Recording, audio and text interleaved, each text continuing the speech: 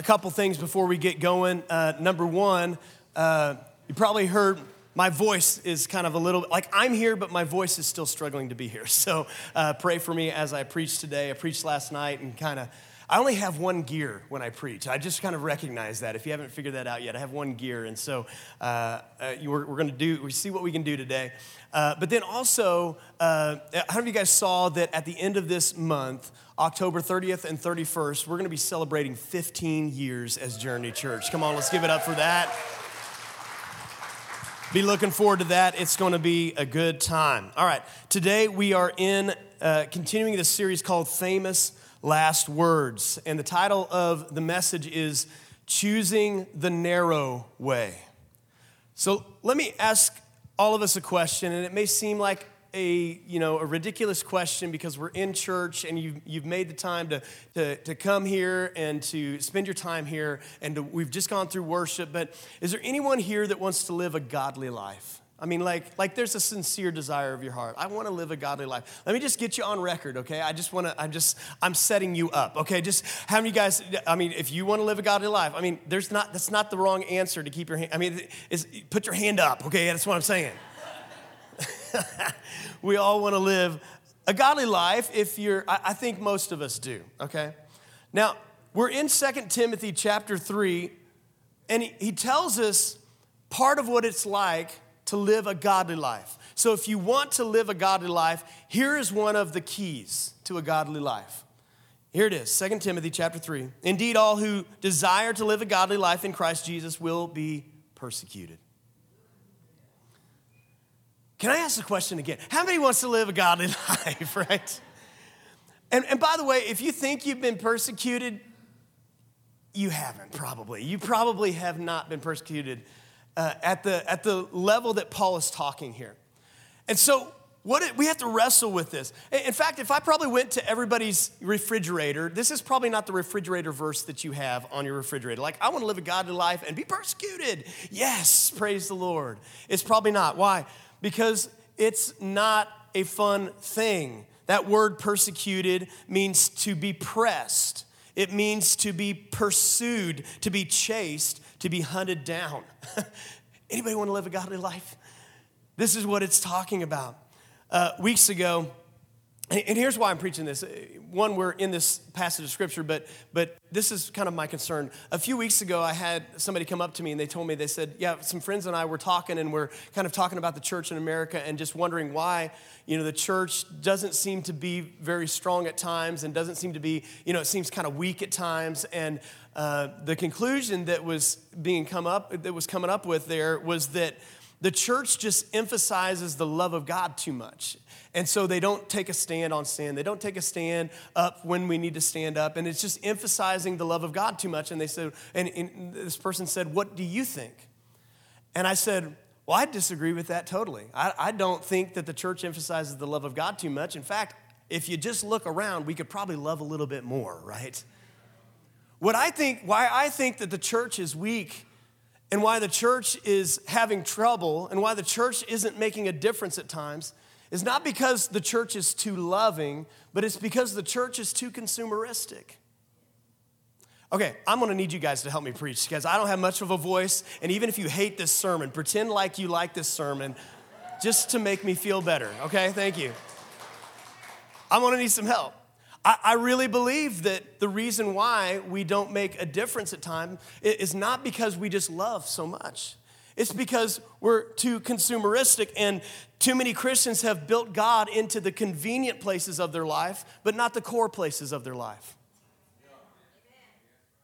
Come on, if you just build God into the convenient places of your life, it's easy when pressure comes to not have to lean on truth, but you lean on what's convenient instead of putting God in the core places of your life. When God is in the core places of your life, when trouble comes, you got to have different solutions, right? And so too many times we built them into convenient places, but not the core places. We seek after things that entertain and enrich us about God, but don't confront us about God. And so we seek places, we seek messages, we seek churches, we seek environments that just entertain and enrich us instead of cost us something. Let me tell you, there's going to be a cost to following God. And if you want to live a godly life, there are going to be times when there's going to be some pressure. There's going to be some, what feels like being chased down or hunted or being pursued. And I heard from a pastor a long time ago. He was talking to a group of pastors. And he was saying, hey, pastors, what you do to get people, you're going to have to find out that you end up having to do to keep people. So if you entertain people to get people to come to church, you're going to have to keep entertaining people to keep them at church. So what happens? We create environments where we're trying to entertain people to come to church. And listen, I'm all about whatever we can do to get people to church. But listen, if that's the reason why we get people to church, we're going to have to keep entertaining people to keep them at church. Let me say it this way. If I can bribe you to come to church, Satan can bribe you to leave the church. So we have to make some decisions. What are we going to do? And listen, if you're coming to church to improve your life, that's a great place to start, but you can't stay there. You can't just come to church to improve your life. At some point, you have to make a decision that I've come to church, I'm going to follow Jesus. I'm just going to follow Jesus no matter where Jesus is. You know, this is called choosing the narrow way. Because in the book of Acts, when the early Christians were labeled, they just kind of labeled it the way. Like this, you know, you have the Mandalorian. This is the way. This was the way. This was the way. And Jesus said, yeah, it is a way. But it's a narrow way. And there are few people who find it. So there is a way. There is a narrow way. And it's simply called the narrow way. And it's, how you guys know it's narrow because it's not the comfortable things that make you grow. But it's the difficult things that make you grow, right? I mean, you can sit there and sit on your couch and eat Twinkies and you're going to grow, but you're going to grow soft, right? You're not going to grow strong. It's the reps in the gym that make you strong. It's the strength train. It's the resistance that makes you stronger. And so he says, if you want to live a godly life, there's going to be some persecution. So question is, what do you do when the persecution comes? So let's see what kind of persecution he was talking about. Let's go back, rewind the tape here in 2 Timothy chapter 3, verse 10. He says, you, however, he's talking to Timothy, you have followed my teaching, my conduct, my aim in life, my faith, my patience, my love, my steadfastness. He's saying, Timothy, you've watched it all. You've watched my persecutions, my sufferings that happened to me. And then he lists these three places that the sufferings happened. In Antioch, in Iconium, and Lystra. He said, which persecutions I endured, yet from them all the Lord rescued me. Now, he's referring back to his first missionary journey found in Acts chapter 13 and 14. I encourage you to go back and read it. You can see it all in detail where he went to these three cities. What's interesting about this is that Paul did not know Timothy while he was going through these persecutions. Timothy is from the city of Lystra, and so Timothy, what he's saying here is probably from the very earliest that you heard of me, Timothy, from the before we even knew of each other, you had heard of my reputation, and from that point on, you have seen what I've gone through. So let's get a little history of this city, Lystra, and let's get a history of what happened there. And to do that, I'm going to enlist a video to help give us some history, some background. Something very interesting happened to Paul in this city. Let's watch. Today, the ruins of ancient Lystra are here near the modern village of Hatun Saray. A portion of Lystra seems to have been found on that hill because that's where they found a number of ruins and inscriptions. It's likely that that was the Acropolis of ancient Lystra, which covered about 16 acres. Although the site at Lystra has yet to be excavated, this massive stone altar dating back to the 2nd century AD was discovered in 1885, and it contains a Latin inscription including the name of the city, Lystra. Not far from the Acropolis of ancient Lystra is the city of Gokyrt. Many associate Gokyrt with the biblical region of Lystra that Paul journeyed to in Acts. Scattered throughout modern Gokyrt are the remains of ancient Callistra. This awesome settlement was carved into the rocks and dates before and after Lystra. During the Byzantine era, its network of houses, caves, and underground churches helped protect Christianity in this region. To find the ancient ruins of Klystra, you have to look carefully here in this village of Gokyrt.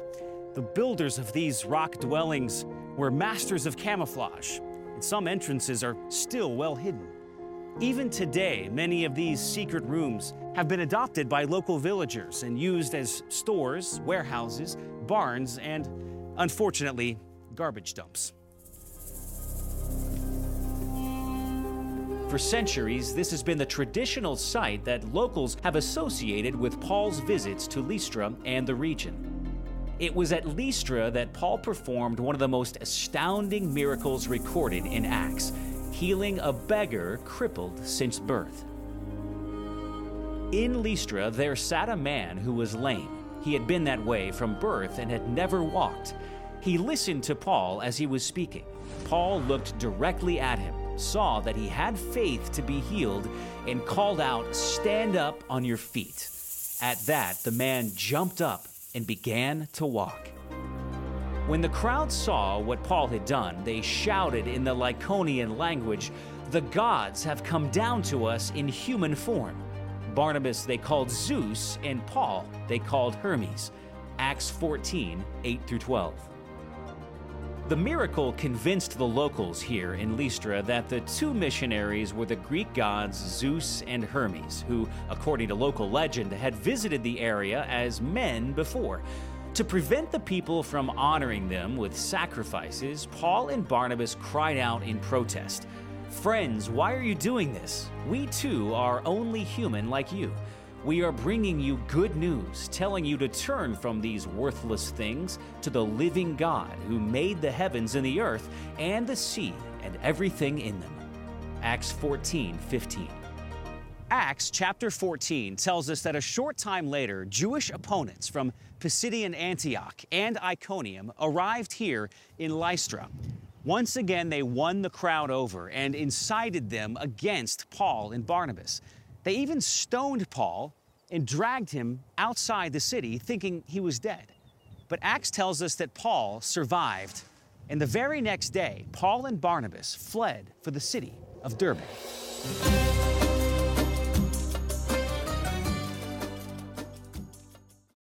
Paul went and he was persecuted at each one of those cities.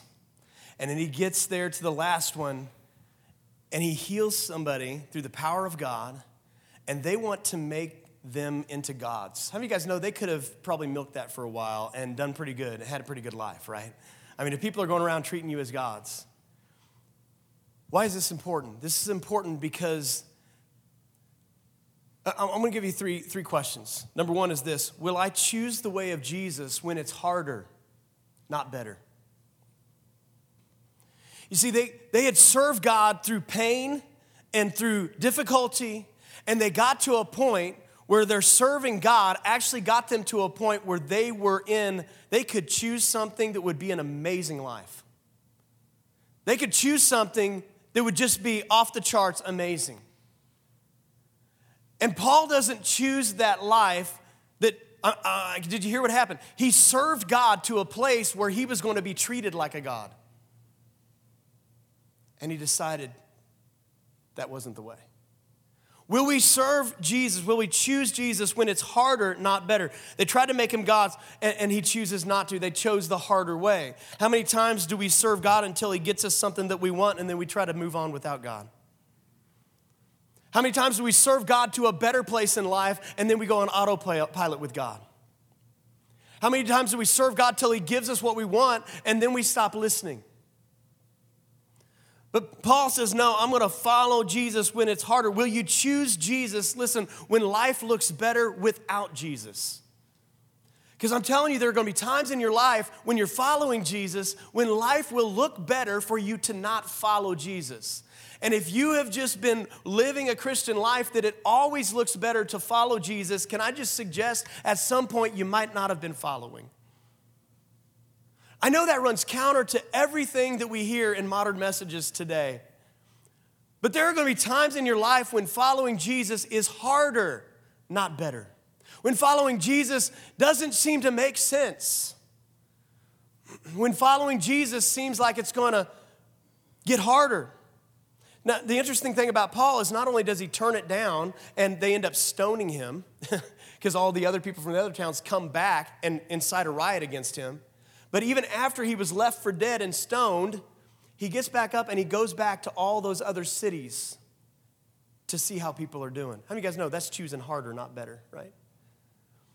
And I'm afraid that in our consumeristic church culture, there are too many people who, if you were offered an opportunity to live as a God, you would be just fine with that. We would just be just fine with that.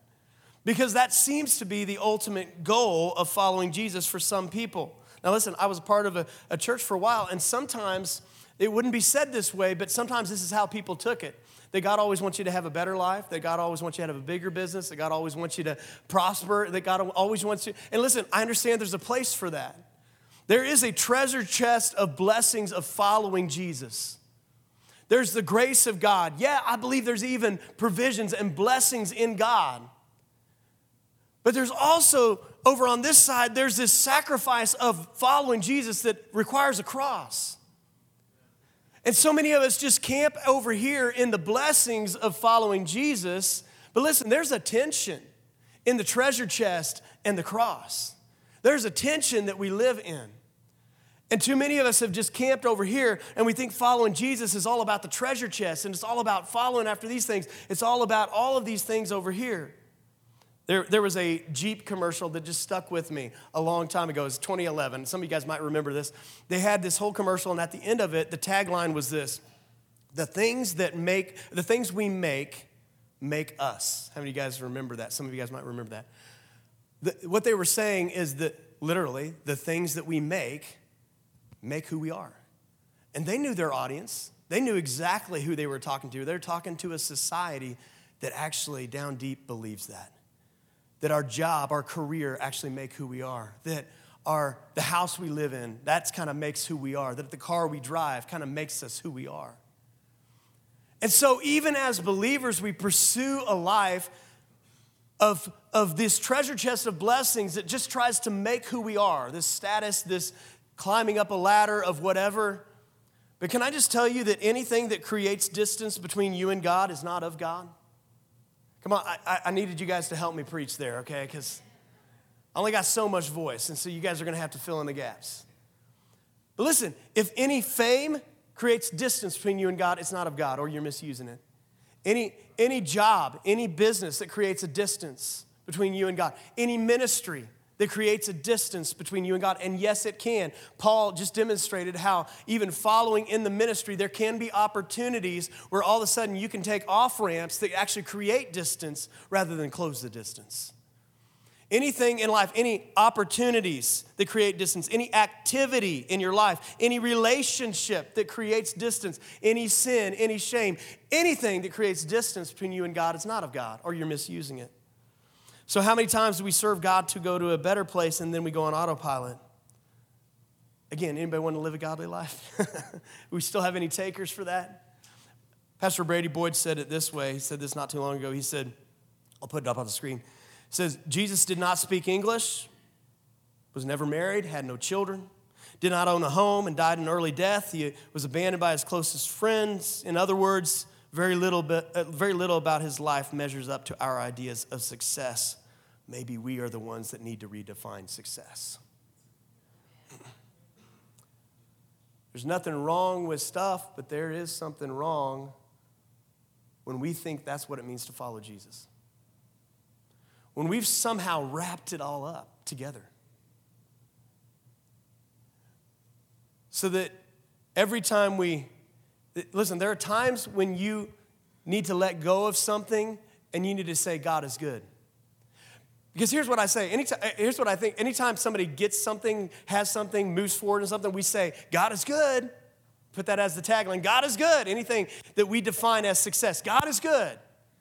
Listen, there's sometimes when you need to let go of something and you ought to be able to say just as convincingly, God is good. Because I needed to let that go. God is good. I needed to let that go. We follow Jesus not because it's better.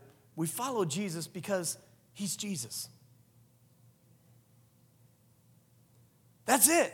We follow him because he's God. Because he's Jesus. He rose from the dead. He came in the flesh. He rose from the dead.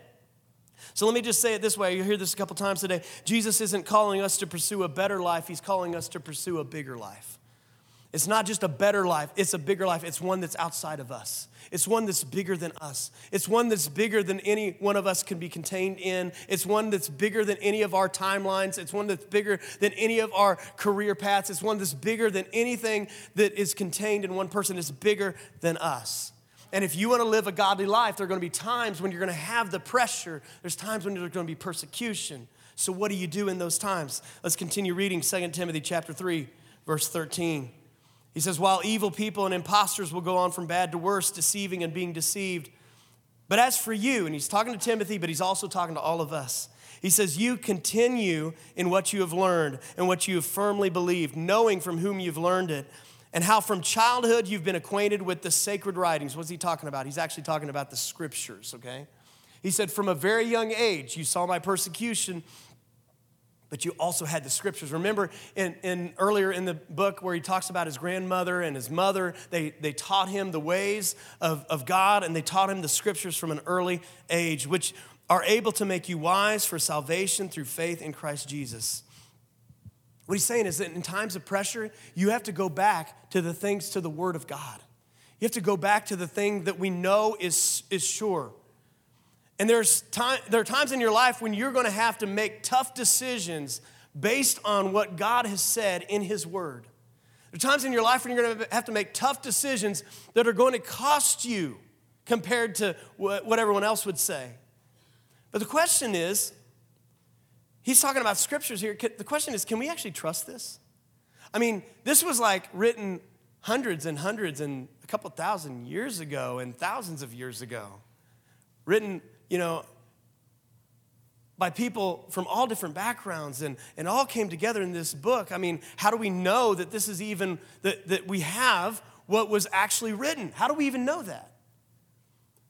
Because if people just kind of changed it along the way, why would we build our life on that? So I want to establish first that this is trustworthy. This is trustworthy. And the only video I could find was a cartoon, so you're stuck with it, but here it is. The Word. You've known of it your entire life. A book that sits on your shelf, sometimes granting wisdom and sometimes gathering dust. But can you trust what you have is actually accurate? You're talking about a book written thousands of years ago, before computers or printing presses. How can you be sure you have the words God wants you to have? Many respected ancient writings were only loosely based on facts, with the historical writers often getting key dates and locations absolutely wrong. That's because many of the writers did not live in the countries they were writing about. Some weren't even living at the time of the events they recorded. Not so with the Bible. Scripture was recorded by those who lived in that time and experienced what they recorded firsthand. Moses, for example, was there when God gave the Ten Commandments. Matthew, Mark, Luke, and John were there and experienced the life of Jesus. So there is no doubt that what was written down was historically accurate because those who wrote it lived there at the time. But what about the handwritten copies that came later? Doesn't it seem that over time, as one writer copied the word for future generations, that words and potentially entire passages would get rephrased and perhaps even omitted? How do you know the Bible you read is the Bible that was originally written? Wait! To answer that, you must go back to the way Scripture was hand-copied into manuscripts. For centuries, three groups of people took the care of the Old Testament Scriptures as seriously as life and death. They had strange names like Sopharim and Masoretes, and they were obsessed with the intricate minutiae, requiring a system of double checks and triple checks to ensure extreme accuracy in any reproduced copy of Scripture. If one mistake, even one letter, was found to be inaccurate, the entire copy was destroyed. So you can be confident that copies were made accurately. But how do these ancient manuscripts compare to the printed Bible we have today? In early 1947, a goat got himself lost in the caves off the coast of the Dead Sea. A young boy searching for the goat found jars filled with ancient Old Testament manuscripts. Scholars confirmed that when these earlier Old Testament manuscripts dated 125 BC were compared to later manuscripts dated 916 AD, the Dead Sea Scrolls were identical, word for word, in more than 95% of the text. The variation of 5% pertained almost exclusively to spelling variations. In other words, in over 1,000 years, the only changes were in spelling and did not affect in any manner the meaning and intent of those scriptures. But what about the New Testament? Well, scholars evaluate the reliability of ancient literature by two standards. One, the time interval between the original and the earliest copies, and two, how many manuscripts are available. For instance, scholars deem Homer's Iliad of utmost accuracy because the time gap between the original and the earliest copies is a mere 400 years, and there are 643 copies in existence. In the same manner, Caesar's Gallic Wars is considered accurate even though its time span is 1,000 years, with only 10 copies. The New Testament, on the other hand, has no equal in these two criteria. No historic writings even begin to come close. The span between the writing of the Bible and the earliest copy is only 50 years, and nearly 25,000 manuscripts survive to this day. Take that, Homer and Caesar. But why? Why is this accuracy so important? Because, in effect, it means God is saying, I protected my written word to you all these years so that you could hold it in your hand, read it, and know that it is an accurate revelation of me. I want you to know me and my ways, so I have given you my reliable word. And that is the final word. All right, so is that convincing enough that we have something that is accurate, okay? We have something that's faithful. It's a faithful copy. So we have to ask the question, will I choose Jesus when it's harder, not better? Here's the next question. Will I choose the word of God when it hurts, not just when it seems to help? Because again, I believe some of us, we go to the word of God for comfort, and there's definitely comfort in the word of God. We go into the word of God for to lead us, and there's definitely a way to be led through the word of God. But do we go when it hurts? Let me explain. There's a famous parable in Scripture that many of you guys have probably heard about. It's called the parable of the sower. And Jesus uses this example of a farmer that goes out to sow seed. And the seed is representing the word of God planted in somebody's life or somebody's heart. And he uses this illustration, Matthew chapter 13, verse 5. And he loved to tell these stories that had another meaning to it. It says, some fell on stony places, talking about the word, where they did not have much earth. And they immediately sprung up because they had no depth of earth. But when the sun was up, they were scorched and they had no root, and so they withered away. He's talking about what happens sometimes when the word of God is preached or spoken or read, and it gets placed in somebody's life, but there's not much depth there. It gets taken very quickly. And they had no root, and it withered away. And some fell among thorns, and the thorns sprang up and choked them. But others fell on good ground, yielded a crop, some 100-fold, some 60, some 30. He who has ears to hear, let him hear. So let's deal with the stony ground here just for a second, because Jesus explains what he meant later on in this chapter in verse 20. He says, but he who received on the seed on stony places, he's given us the explanation. He says, this is he who hears the word and immediately receives it with joy. So it'd be like you heard a podcast or you read the Bible or you heard a message preached, and man, something happened on the inside of you. I mean, there was joy on the inside of you because you were excited about hearing the word of God. Yet he has no root in himself, and it endures only for a little bit.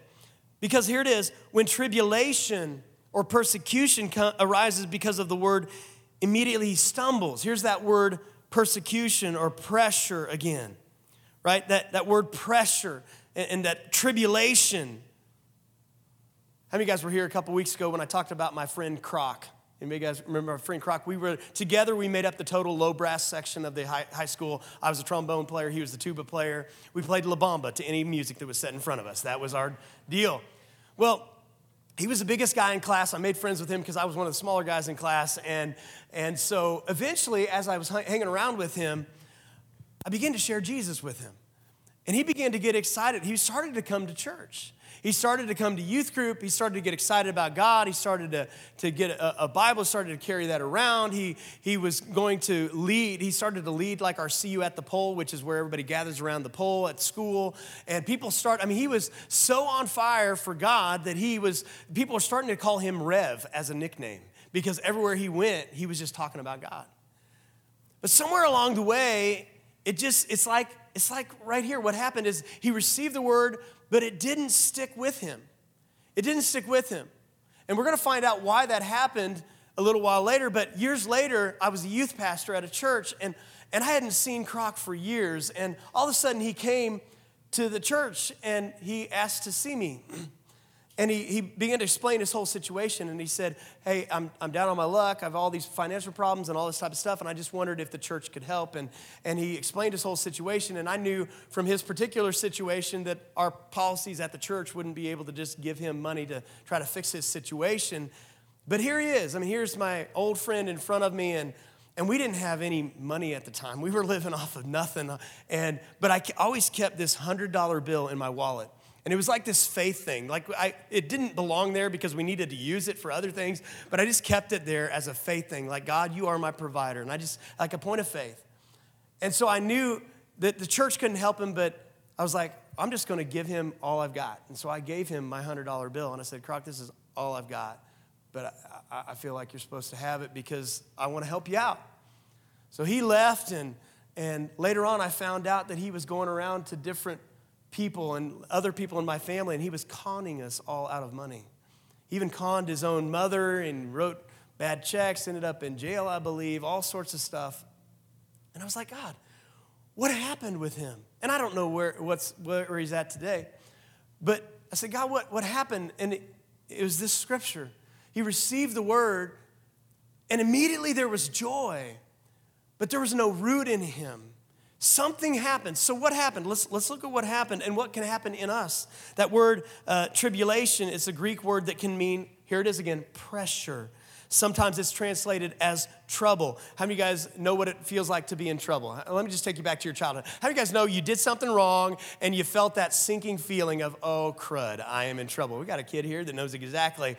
I don't know what happened today, but hopefully it turns out well for you at the end of this day. But I remember even as a teenager, I was dating Becca, and she lived like an hour away from where I was at, and I had a curfew. And so one night, we were sitting there watching, I'm as honest to God, we were watching Looney Tunes on the television, sitting on the couch. I fall asleep. I wake up, and it's like 3 or 4 in the morning. And I'm like, oh, crud. I never snuck out of my house, but I was praying the whole way, God, let me sneak into the house without anybody noticing. So I'm driving the whole time like, oh, golly, I can't believe. And so if you know my dad wakes up at like 3 a.m. in the morning. Like even now, he wakes up at 3 a.m. And so I'm just praying. I'm like, okay, I just pray that I can just somehow get in. So I pull in as my dad is already up and getting ready for work. But what's worse is my mom stayed up all night waiting for me. If my mom was ever demon-possessed, it was this moment. The look in her eyes towards me when I showed up and she'd been waiting all night, I just knew I was in trouble, okay? So we all know what it feels like to be in trouble. We all know what pressure is, too. We know pressure, deadlines from work, pressure from family and friends, kids, responsibilities, all of these things, paying the bills, life's full. I mean, goes, no, life's full of pressure. But here's the twist. This scripture, when it talks about trouble and when it talks about pressure, it is not talking about that type of trouble or that type of pressure in life. What it's not saying is that, hey, you have the word of God planted in you, and then trouble comes, and you didn't have enough root to withstand the trouble, and so you fall away. It's not saying that when you get the word of God, and then pressure comes in life, and you didn't have enough root, and so you fall away. That's not what it's saying. Let's read it again, and we'll see exactly what it is saying. Matthew chapter 13, verse 21, it says, yet he has no root in himself. He endures only for a while. For when tribulation and persecution arises, watch this, because of the word. What he's saying is that when people fall away like this, they don't fall away because of trouble or pressure in life. They fall away because they have trouble and they get pressured by what the Word of God says for them to do. And they get offended by the Word of God. And this is where I believe a lot of us are at.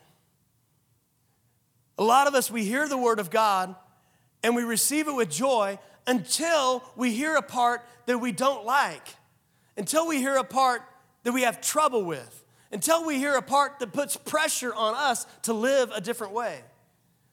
And then, because there's no root and because we're immature, we fall away, we step back. Is anybody still here? I'm just making sure. And I just preached auditorium 2 for a minute, okay? This is what it's like. So let me give you an example of what I believe happens many times and I'm talking about us. This happens to us. When we're reading the Word of God many times today, this is what happens. Let me illustrate it because I was walking around this week and I just kind of had this picture in my mind. So here it is. Let's illustrate it. Okay, so here's an example of what kind of happens sometimes when we're looking at the Word of God. And sometimes I was walking around this week and I saw all these doors here. And this kind of represents the Word of God. Like there's a lot of places in the Word of God. There's things about the grace of God. That's one room to go in. There's things about the love of God. There's things about how to parent, how to be a good steward. All of these things are found in the Word of God. And typically what a lot of people do is we end up just finding one door to go into, a door that we like. The grace of God is an awesome door to be in. But it's not all that's in the Word of God. I mean, things about parenting, things about being a good spouse, those things are in the Word of God, but that's not all that's in the Word of God. And so a lot of us tend to hang out in these doors, and we won't go outside of them because we'll get offended. So 2 Timothy chapter 3, verse 16, one of the most famous passages about the Word of God in Scripture says this: all Scripture is breathed out by God and is profitable for teaching, for reproof, for correction, and for training in righteousness.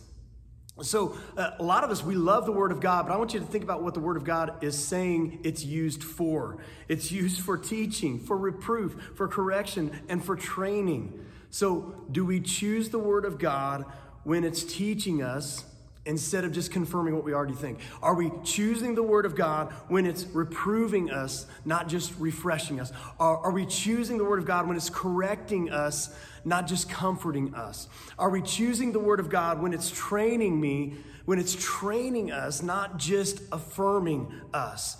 See, the Word of God is bigger than any one single door, and we have to understand that. Will we choose the Word of God when it seems to be hurting sometimes rather than always what we think is helping us?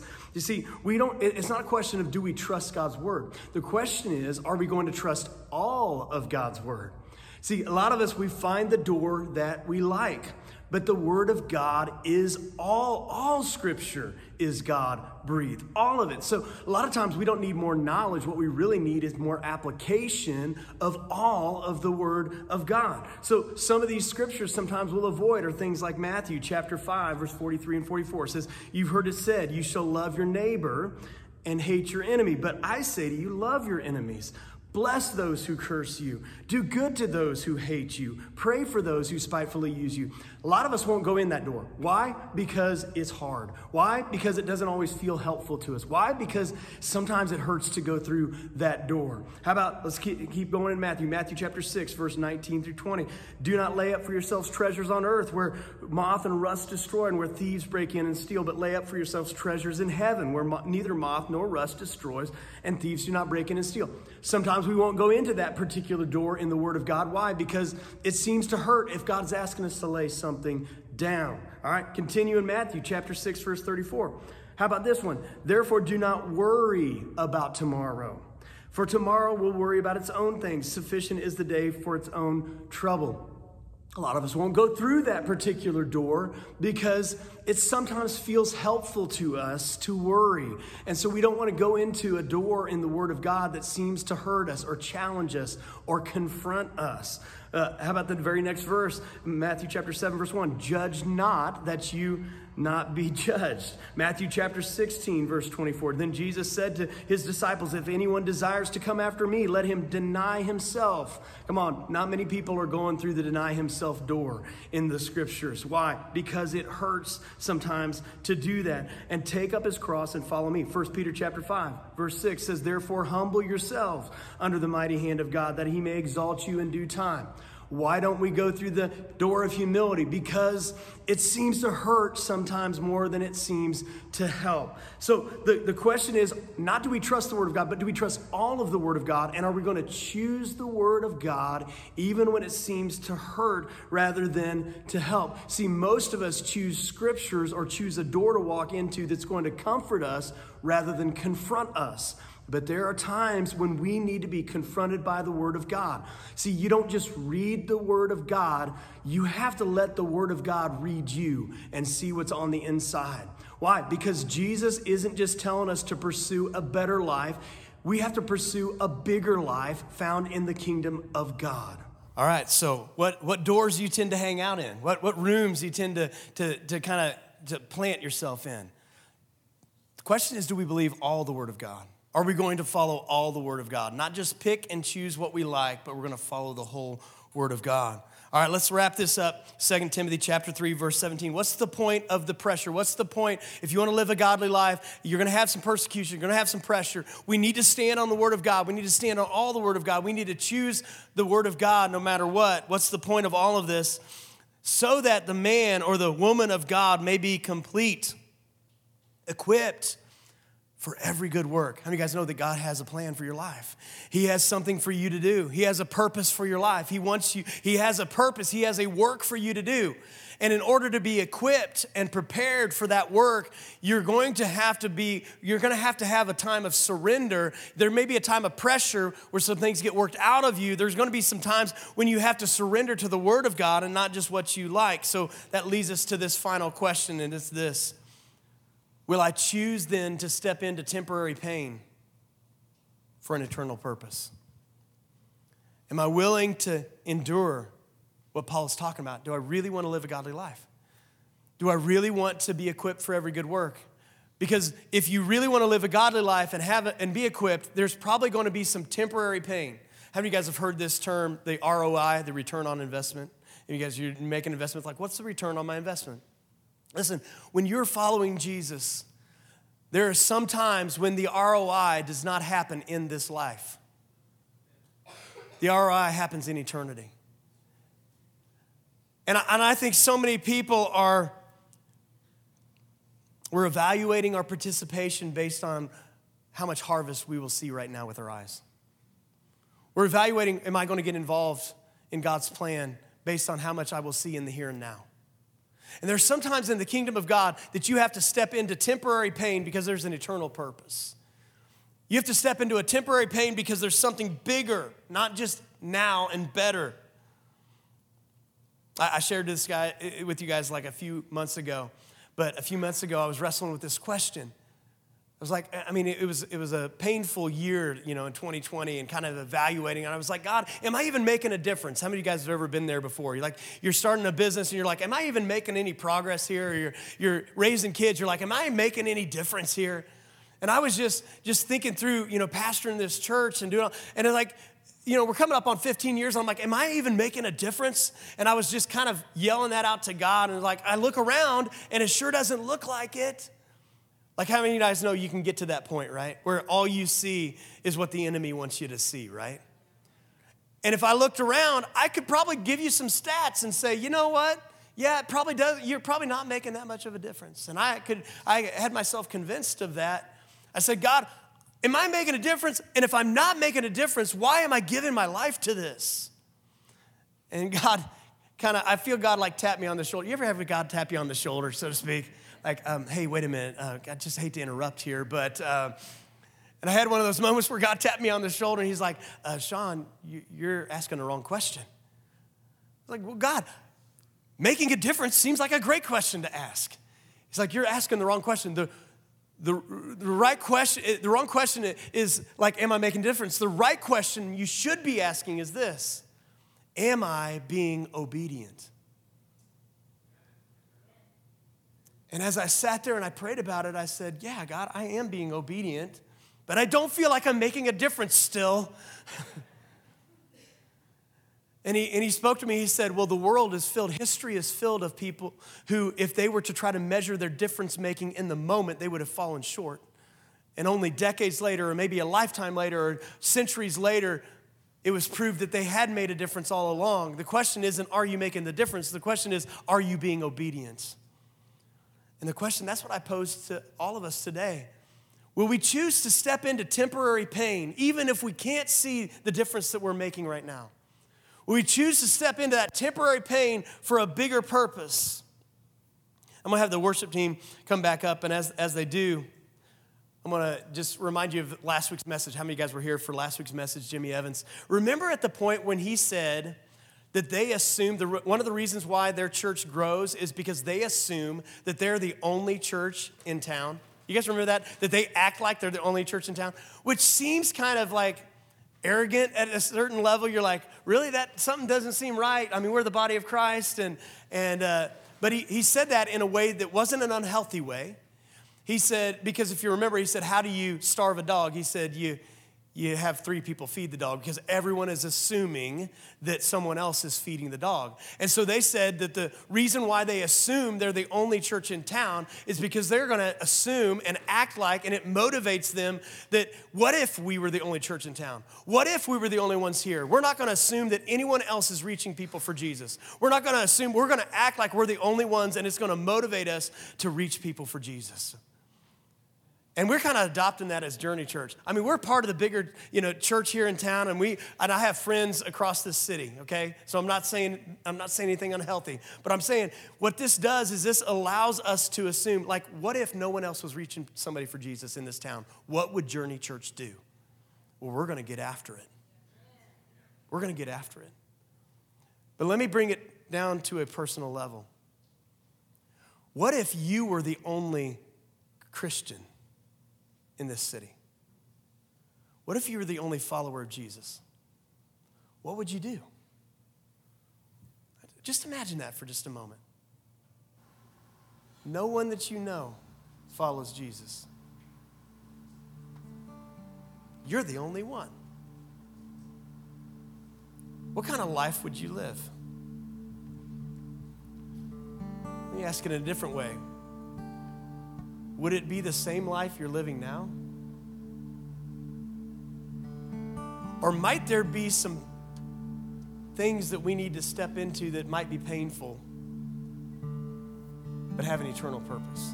You see, I think so many of us are starving the dog because we're just assuming because I'm a part of a church, well, we must be reaching people for Jesus. We must be doing something. Some of us are starving the dog because we just assume that we live in a Christian culture. That's false, by the way. That moment has kind of passed if you haven't been paying attention. But what would you do if you were the only person? I just have a suspicion. I know this because I've evaluated this, and it's been challenging to me. But I'd probably lay aside some weights. I'd probably share my faith more. I'd probably dig into the Word more. I'd probably be less about pursuing all the treasure chests of blessings that I can have for my own life, and I'd probably start looking at people with the heart of God.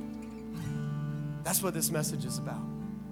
That's what this message is about, because some of us are just a few painful decisions away from a godly life. Few pain points of stepping into that temporary pain from a godly life, because Jesus isn't calling us to pursue a better life, but he's calling us to pursue a bigger life. Would you guys stand up with me, and we're getting ready to worship.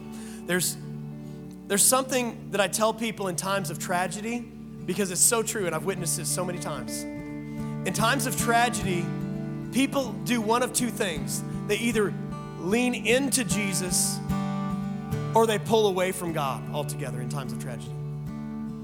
And you have a choice which one you do. And I've seen it time and time and time again. The same thing happens in times of pressure. And the reason I preach a message like this is because I believe that what we need in the church today is not more consumeristic pursuit of things that entertain us and even things that enrich us, but we need an army of people who are battle ready for the pressure that might come, that are going to stand the test of time, that are going to stand on this word of God, no matter what culture does. That there's going to be a church in this city that's going to be a light, that's going to be faithful, true witness. That we're going to build an army of people who are ready to give their lives for the cause of Christ. And that's my job, is to get us ready for that. That's my job. Your job is to respond when you hear the word and to be good soil. Your job is to decide, what are you going to do? Are you going to lean into Jesus in tough times? Because again, I don't think we've seen all that we're going to see, but we need to prepare our hearts to be standing on the rock no matter what comes our way. That at the end of the day, if the storm comes or if the wind blows, no matter what happens in our life, that we're going to be standing on the rock of Jesus. So God, we thank you so much that you love us so much where we are, but you love us so much you won't leave us where we are, and you're calling us to a deeper place. So Lord, we acknowledge that. And guys, here's what we like to do a lot of times. We just like to ask this question, and I'm going to challenge you to ask this question. Jesus, what are you saying to me today? Just go ahead and ask him right now. Jesus, what are you saying to me today?